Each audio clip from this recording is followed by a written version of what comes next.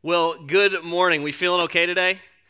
If I ever get elected president, my first order of business is just going to be getting rid of this whole stupid daylight saving things. Why do we do that? I mean, what's going on with that? Especially, I never really cared that much, but now that I have kids, it's not fun at all. It's a pretty miserable experience, honestly, especially when you're springing forward here and losing time. But anyway, we are so glad that you are here today, honestly, especially if this is your first time here. We just want to say welcome. Seriously, thank you for making Grumlaw a part of your week. We know that walking into a new place can feel risky. It can certainly feel intimidating, and so we certainly don't take that for granted.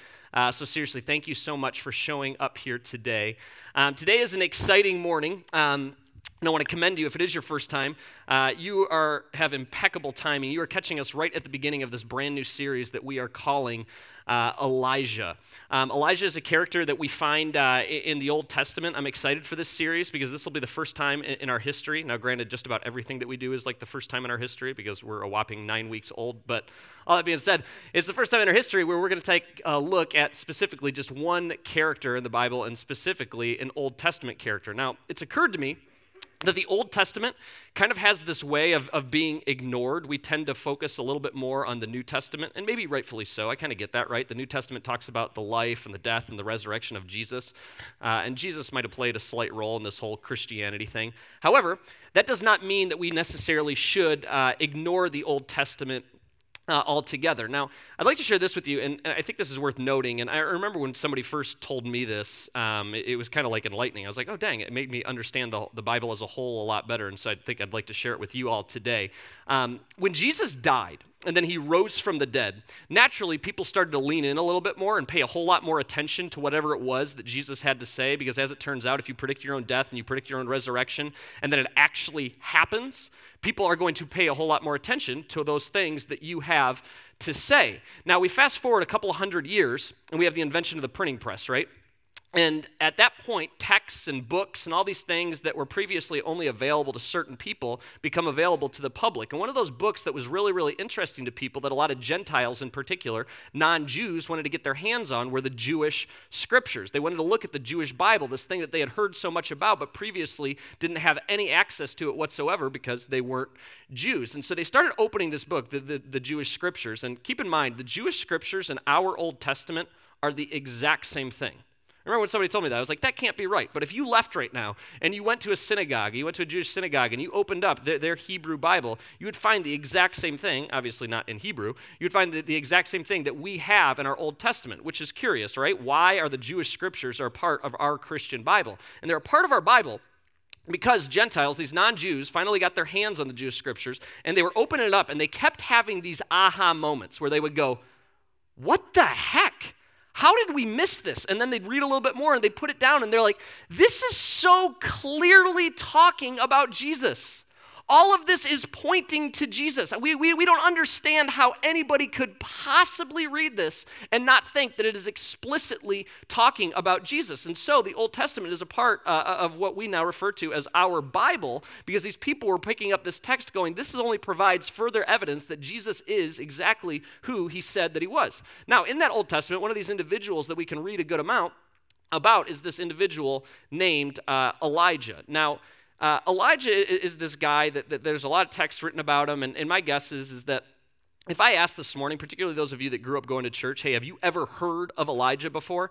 I would guess that most of the hands would go up in this room. However, if I told you to keep your hands up and then I jumped off stage and put a microphone in your face and asked you, hey, tell me everything that you know about Elijah, I would bet that I would get back a bunch of Christian-y, churchy answers. You'd say things like, he was in the Bible, and he loved God, and maybe he was a prophet, and while none of that is necessarily untrue, it's maybe cutting the life of Elijah just a little bit short. And as we're going to see over the next 3 weeks, the life of Elijah can teach and challenge every single one of us in some very significant ways, regardless, honestly, if you are a Jesus follower or not. In fact, I would go so far as to say this, that Elijah is one of the greatest men of God to have ever walked the earth. I truly believe that. You would be hard-pressed to find another individual that was as obedient, that was as willing to drop anything and do whatever God asked him to do as this guy named Elijah. Now, when I think of other great men of God in the history of the world, another individual that I actually think about is myself when I was in high school. That's a joke. For any of you that don't know, I had a bit of a rough past in high school. I made some pretty terrible decisions. We won't get into all of them, but one of the things that I really liked to do in high school was drink. And I don't tell you this, this is kind of embarrassing, but I'm just being vulnerable here. Me and my buddies would do anything to get our hands on alcohol. In fact, this is so embarrassing, but my parents, I was drinking so much that my sophomore year of high school, they bought a breathalyzer for me. I'd come home from school on like a Tuesday afternoon, and they'd be like blowing this. I'm like, are you serious? And they're like, yeah, we're serious, and I would fail. And one of the things, obviously, not being 21, that I would do in an effort to try to get alcohol is me and my friends would do this thing that we call garage hopping. Now, I hope this isn't a trend anymore. We didn't invent this thing, but there's probably teenagers out there that are still doing it. And if you're a teenager, maybe just plug your ears real quick. In order to get alcohol, what we would do is we'd drive around on like Friday and Saturday nights, and we'd intentionally be in neighborhoods looking for people that had left their garages open after dark. And then we would drive a little bit past those garages and park, and then we'd see who kind of drew the short straw. And one of us would get out and try to, as casually as we could, meander into the stranger's garage and just take any alcohol that we might have found in their garage, and then we'd run back to the car, and we thought that was okay. Now, I look back at that, and I just think, what was wrong with me? Like to try to get myself to do something that dumb now, I mean, it would be impossible. You'd just be like, okay, you have to do this, or you're going to get killed. I'm like, all right, just kill me. But there ain't no way I'm doing something like that. I don't know what was wrong with me in high school, but we thought that this was a good idea. Now, I tell you that because some of you, believe it or not, there are people in here that hear that, and whether you would admit to it or not, you can actually relate to that. You're like, yeah, I did some pretty dumb things in my youth. Others of you, you're sitting here and you're like, no, we actually can't relate to that at all. What is wrong with you? But regardless, all of us at certain points in our life, and maybe this describes you right now, not the whole garage hopping thing, but maybe this describes you right now. You are at a point in your life right now, like I was when I was in high school, where you don't think that you need God. I just didn't think that I needed God. Or take it a step further, and this might very well describe you right now. I actually thought that following God was about following rules and following regulations and following certain laws, and that if I followed God, it would actually restrict my life, that it would make my life far more complicated. We don't think that we need God, and we actually think that God will keep us from experiencing life to the fullest. Now, for me, obviously, the story doesn't end there. I've since stopped wandering into neighbors' garages and stealing their belongings. And eventually I went off to college, and this was a big moment for me in my life. And finally, for the first time in my life, I had to make this whole faith thing my own. No longer did I have my parents around forcing this stuff down my throat. It was up to me to decide, okay, am I going to walk away from this, or is this going to be something that I really want to be a part of my life? And fortunately for me, I started to lean in, and I said, okay, I'm no longer just going to regurgitate this stuff that my parents have been telling me, that the church has been telling me. I'm going to start investigating this stuff for myself. And I started reading the Bible. I started actually spending time with God, like alone time with God. And at first, it just felt like I was kind of just like talking to myself. But eventually, it felt like more like a conversation. And I started to get to know God. I felt like a little better. And as I started to understand God, and as I started to lean in and go, okay, God, like what is it you're trying to teach me? And as I started to understand just how much God loves me, just like he loves every single one of you that are sitting here today. After I started to wrap my head around the fact that God desires a relationship with me so badly, just like he does with all of you, that he went as so far as to send his one and his only son to die for us. And I'm like, man, who else has that kind of love? And so as I started to kind of wrap my head around all that, I started to just have this feeling, and I couldn't shade it. I started to feel so unworthy before God. Like there's no way that I could be good enough for him. Our embarrassing past and our foolish mistakes and our sinful nature, it can cause us to feel so dirty before God. But the reality is that is not God's intent for any of us. We all absolutely need God, and I hope that every single one of you get to that realization at a certain point in your life. We all absolutely need him, but the last thing that he wants is our feelings of inadequacy and our shame and our embarrassment to allow us for that to be the thing that keeps us from having a true and a vibrant and a real relationship with him. And we'll see this morning through the life of Elijah how God can use those difficult, those painful, even those embarrassing moments of our lives to actually lead us into a more intimate relationship with him that would have otherwise not been possible to find. So please allow me to pray for you, pray for me, and we'll continue jumping in here. Father, I say thank you so much to every single person that decided to show up here today, probably a little bit more tired than normal. But regardless of that, Father, I just ask that you really would do something special in this room today. That regardless of why we're here, if we wanted to show up, or if somebody bribed us into coming, or if somebody basically forced us to come, that we at least be open to whatever it is that you might want to teach us this morning. It's in your name we pray. Amen. Well, throughout this series, we're going to be jumping into some specific text, specifically in the book of 1 Kings, which is a book that we find in the Old Testament in the first half of the Bible.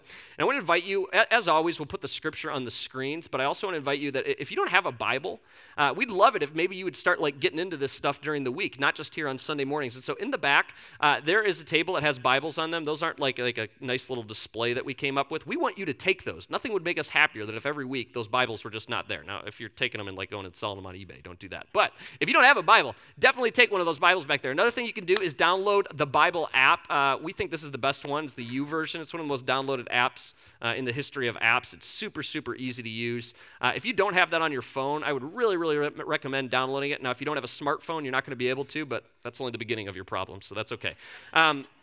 Now, I want to paint a little bit of a picture here at the time in which Elijah kind of stepped foot on earth. He lived in ancient Israel. The first time that we start reading about him, it's about 875 BC, so about 875 years before Jesus ever stepped foot on earth. Here we have the life of Elijah. And at the point when he kind of steps onto the earth, Israel has just experienced 19 consecutive evil kings.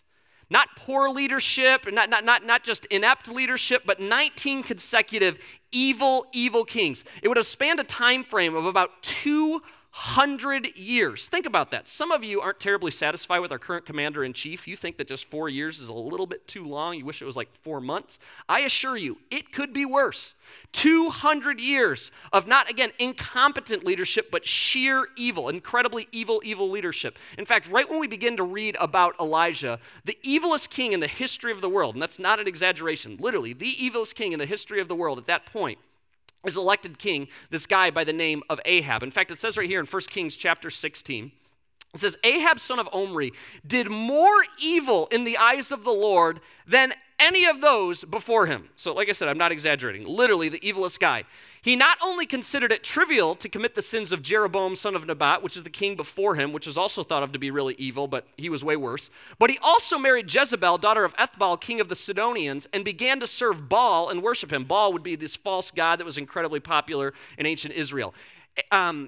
He set up an altar for Baal in the temple of Baal that he built in Samaria. Ahab also made an Asherah pole and did more to arouse the anger of the Lord, the God of Israel, the God that we talk about here on Sunday mornings, than did all the kings of Israel before him. He was an awful human being. And not only was he just a terrible guy, he actively took steps to lead other people away from God. He'd force people to do things that would cause them in turn to sin. He would do these terrible things where he would ask people to sacrifice their children to these gods. He would bring prostitutes into the temple and have people commit sexual acts with them and in turn call it worship. He would do far more unspeakable things that, frankly, I'm not really comfortable sharing here on a Sunday morning. He was really terrible. And it's in this incredibly dark time in the history of Israel that God finally says enough. And what's so interesting is he doesn't raise up an army. He doesn't even raise up a group of people. He selects one individual, Elijah. And we see that time and time again throughout Scripture, throughout history, even in present day, this is a common move for God to take. The selecting of one person, one man, one woman, one individual to take a stand for him, to take a stand for what is right, to begin a movement. God will use one teenage girl in a school to take a stand for sexual purity. He'll take one business professional to take a stand for integrity in a company that lacks it. He'll use one mom to take a stand against gossip. He'll use one politician to take a stand for what is right rather than what has become acceptable. God might be very well calling you right now in your present circumstances to take a stand for what is right, to take a stand for him. God selects Elijah, and what we see here in the First of Kings is what I like to call the making of a man of God. And interestingly enough, and this is so crazy, this is something that is offered to every single person in this room. God desires to make you a man. He desires to make you a woman of God. And we'll see in Elijah's life, and it's certainly true in our lives as well, extraordinary things happen when we stop depending on ourselves and we start depending on God. Incredible things begin to happen in our lives when we stop relying on us and we start relying on God. Now, the name of Elijah itself has a pretty rich meaning to it. You can see how it's kind of broken down there. El is short for Elohim, which is the Hebrew term for God as we know it. I is obviously the personal pronoun for my or mine, and the Jah is short for Jehovah. And so when you put all those things together, quite literally it means my God is Jehovah, or the Lord is my God. My God is Jehovah, the Lord is my God. So immediately, when God raises up this prophet, when he raises up and he selects this one individual to stare down literally the evilest king that has ever walked the earth, by his very name alone, he is declaring the Lord God is the one and only true God. Ahab, all of these other gods that you have set up, they are false. They are not real. They only promise on what the real God can deliver. They aren't real gods. It continues in 1 Kings 17:1. It says, now Elijah the Tishbite, and that's important to note here, because this is the very first time that we're introduced to Elijah, and he's identified by where he is from. It would be like me saying, my name is Shay the Michigander. Now Elijah the Tishbite from Tishbe and Gilead said to Ahab, as the Lord, the God of Israel lives, whom I serve, which isn't an accident that that's in there. He's making it very, very clear to Ahab, hey, these other gods that you set up, I don't believe in them. I serve the real God. There will be neither dew nor rain in the next few years except at my word. Now, we can't totally appreciate how big of a deal this is right here. Again, he is staring down the evilest king that has ever lived. I mean, imagine how scary that would be with the reputation this guy had. And he's telling him, hey, there isn't going to be any more rain. No more dew, no more moisture falling from the sky. It is gone. We are not going to have any more of this. And back then, in this agriculturally driven society, with no rain or no water, I mean, the entire society would have essentially shut down. Nothing would have happened. It would be like you going to the gas station and you couldn't get gas, and going to the bank and you can't pull your money out. You get home and you flip your light switch on and nothing happens. You turn your faucet and no water comes out. I mean, society would have essentially shut down.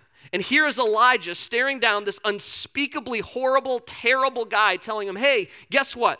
There ain't going to be any more rain unless I say so. Now, how do you suppose that Ahab was going to respond to that? He's going to be like, hey, thanks for letting me know? No, not at all. In fact, God gives him a heads up. He's like, by the way, you're going to go and deliver this message to this guy that you ain't going to like it very much. And upon doing so, you're going to want to just kind of turn away and run and hide. And he's like, are you serious? Yeah, exactly. I'm saying just that. So go tell him this message and then run away and hide, because after you tell him this, he's going to try to kill you. It's like, okay, that sounds wonderful. But Elijah actually does it. He goes and he hides. And it's in this season of hiding that we see God begin to make this man of God. He isolates him so he can do much in him, and in turn, God will then be able to accomplish much more through him. God wants to do much in you so he can do much through you. And he will never switch that order around.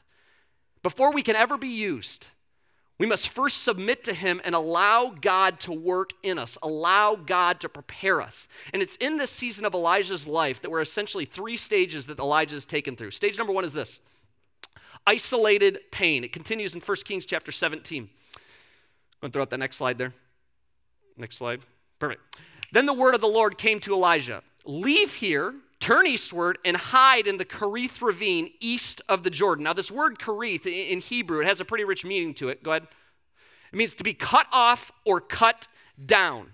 God's saying, hey, literally, I'm going to take you, Elijah, through this season of breaking. I'm going to cut you down. I'm going to humble you. I'm going to teach you to be totally dependent on me. Not dependent on me and your job.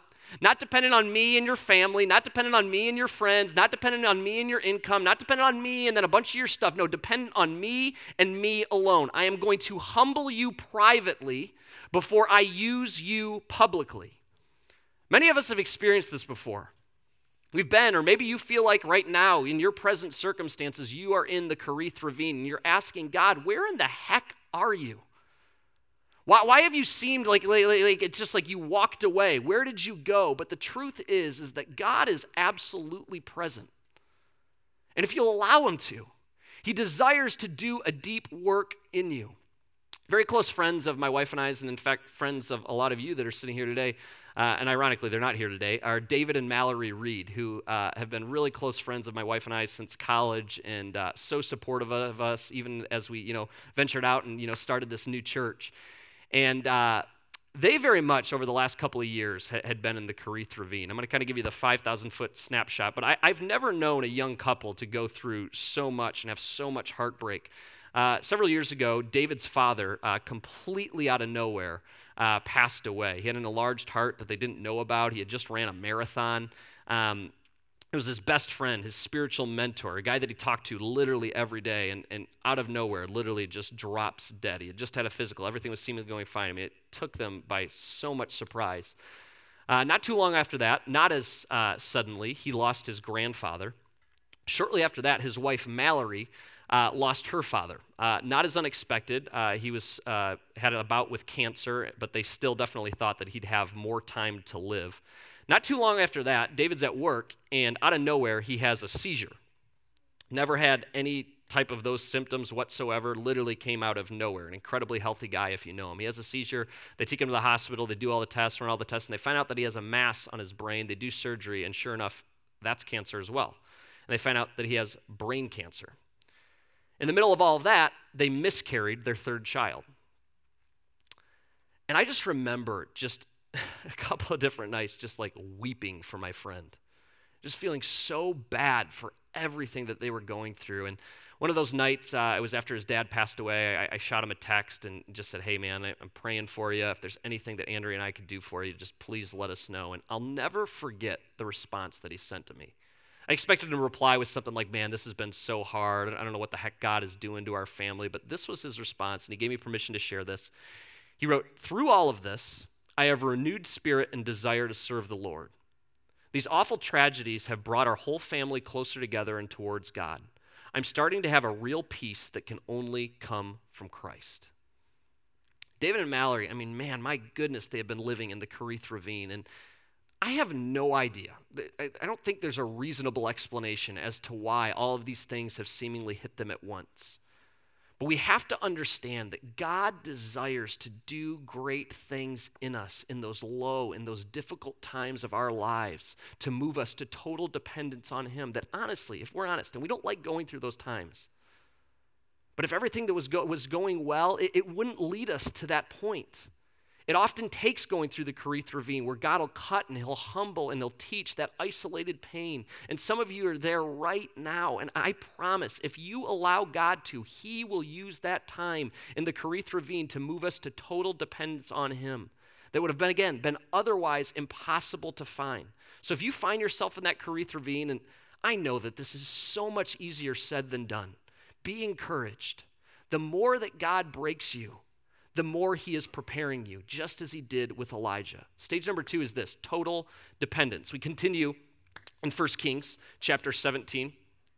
It says, you will drink from the brook, and I have directed the ravens to supply you with food there. So he did what the Lord had told him. He went to the Kerith Ravine, east of the Jordan, and stayed there. The ravens brought him bread and meat in the morning and bread and meat in the evening, and he drank from the brook. We do this when we read scripture a lot, right? Like, I just read that to you guys, and you're all like, okay, cool. Do we understand what's going on here? I mean, God literally led him out into the wilderness. It's in the middle of a famine, in the middle of a drought, but miraculously, there just happens to be this water flowing up from the earth. He has plenty to drink. But God didn't say, okay, I'm just going to give you something to drink, and I'll give you like some nuts and berries. No. God's heavenly catering service is delivering him meals 2 times a day.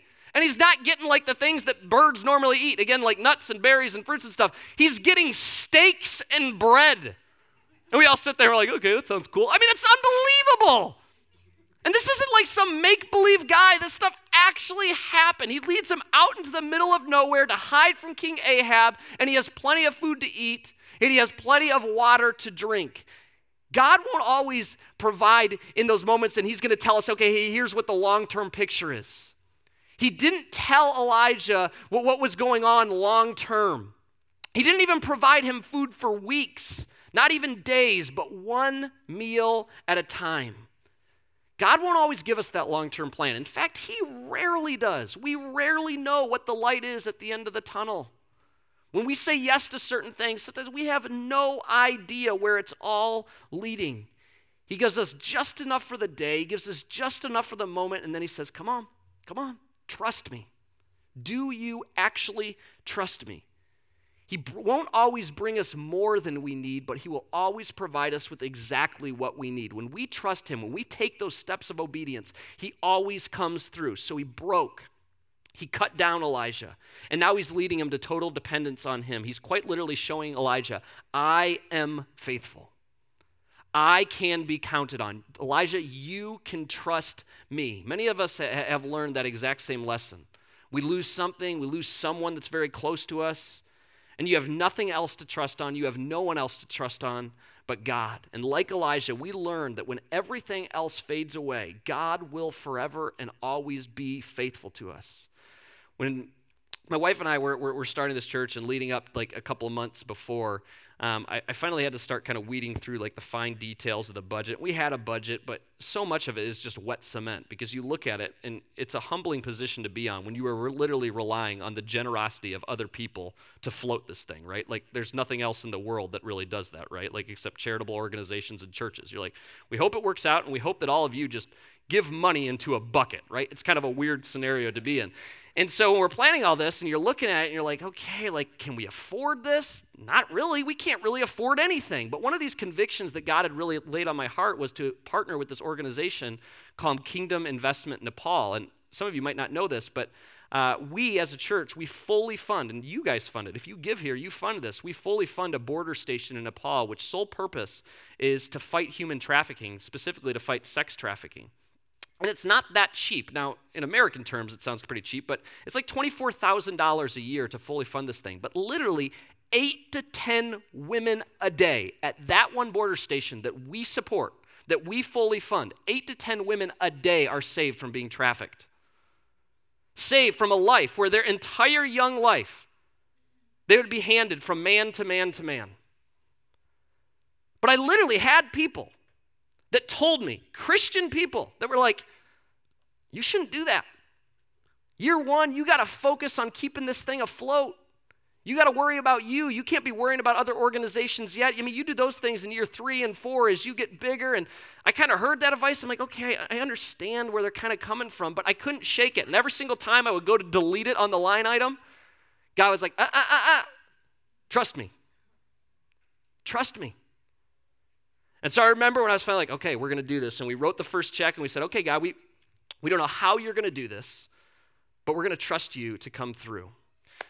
2 weeks ago, I was down in Orlando doing some fundraising for Grumlaw because we're still quite far from being self-sufficient. And we got a partnership with an organization that I have literally, at that point, maybe spent a combined 3 hours talking to for 3 times the amount of money than that border station. And I just look at that and I go, holy smokes, God. When we are obedient, when we really trust you, when we lean into those promptings, you always come through. You never let us down. This church, and I'll brag on you guys, and I brag on you all the time, has bucked every trend financially. It's crazy how generous all of you have been to this church. It makes no sense when you look at every statistic that goes along with church planning. So thank you. Thank you for being generous so that literally lives can be impacted. Think about that. You know, I like every time I think about that, it blows my mind. Literally today, 8 to 10 women, young girls, 5-year-olds, 6-year-old, 10-year-old girls are being saved from being trafficked because of your generosity.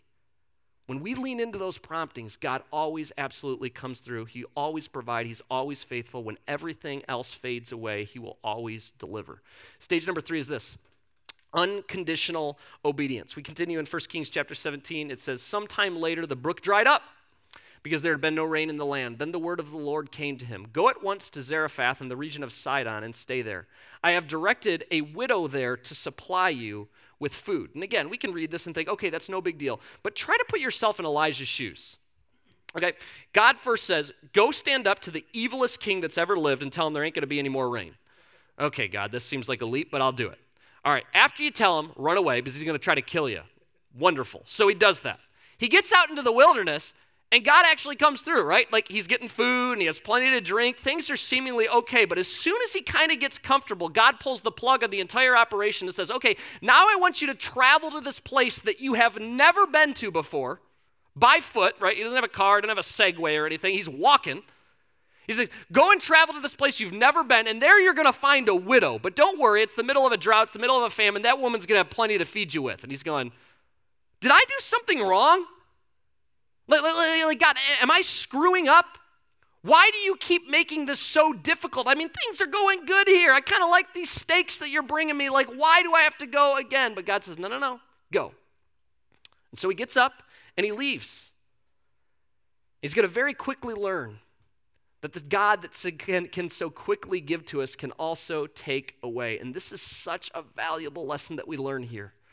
God will sometimes cause the brook to dry up to give us the courage to leave where we are, to get us out of what might feel comfortable so that we will go where we're ultimately supposed to be. And some of you, you're figuring it out right now. You're going, oh, crud. I got a brook drying up in my life. I used to be able to rely on my job, and I can't really rely on my job anymore. I used to have this nice and cushy 401k, and now it's looking more like a 201k. I used to be able to rely on that income, and I can't rely on that income. I used to have all these friends, and where the heck did they go? I had such a good thing going with this guy or going with this girl. When did things turn south? I used to feel so close to God, but now I feel so distant. There's a brook that's drying up in your life. There's this popular saying among Christians, if you grew up going to church and stuff, I guarantee that you've heard this before. I'm going to put that next slide up. God will guide by what he provides. Just have all these old people tell me that, like especially in college. God will guide by what he provides. And I don't necessarily believe that's untrue, but what I have found to be far more true in my life, and probably true in your life as well, is that God will provide by what he doesn't provide. Is it possible that God is drying up a brook in your life to try and get you to take a step of total obedience? And this is exactly what happens with Elijah. Literally, the brook dries up.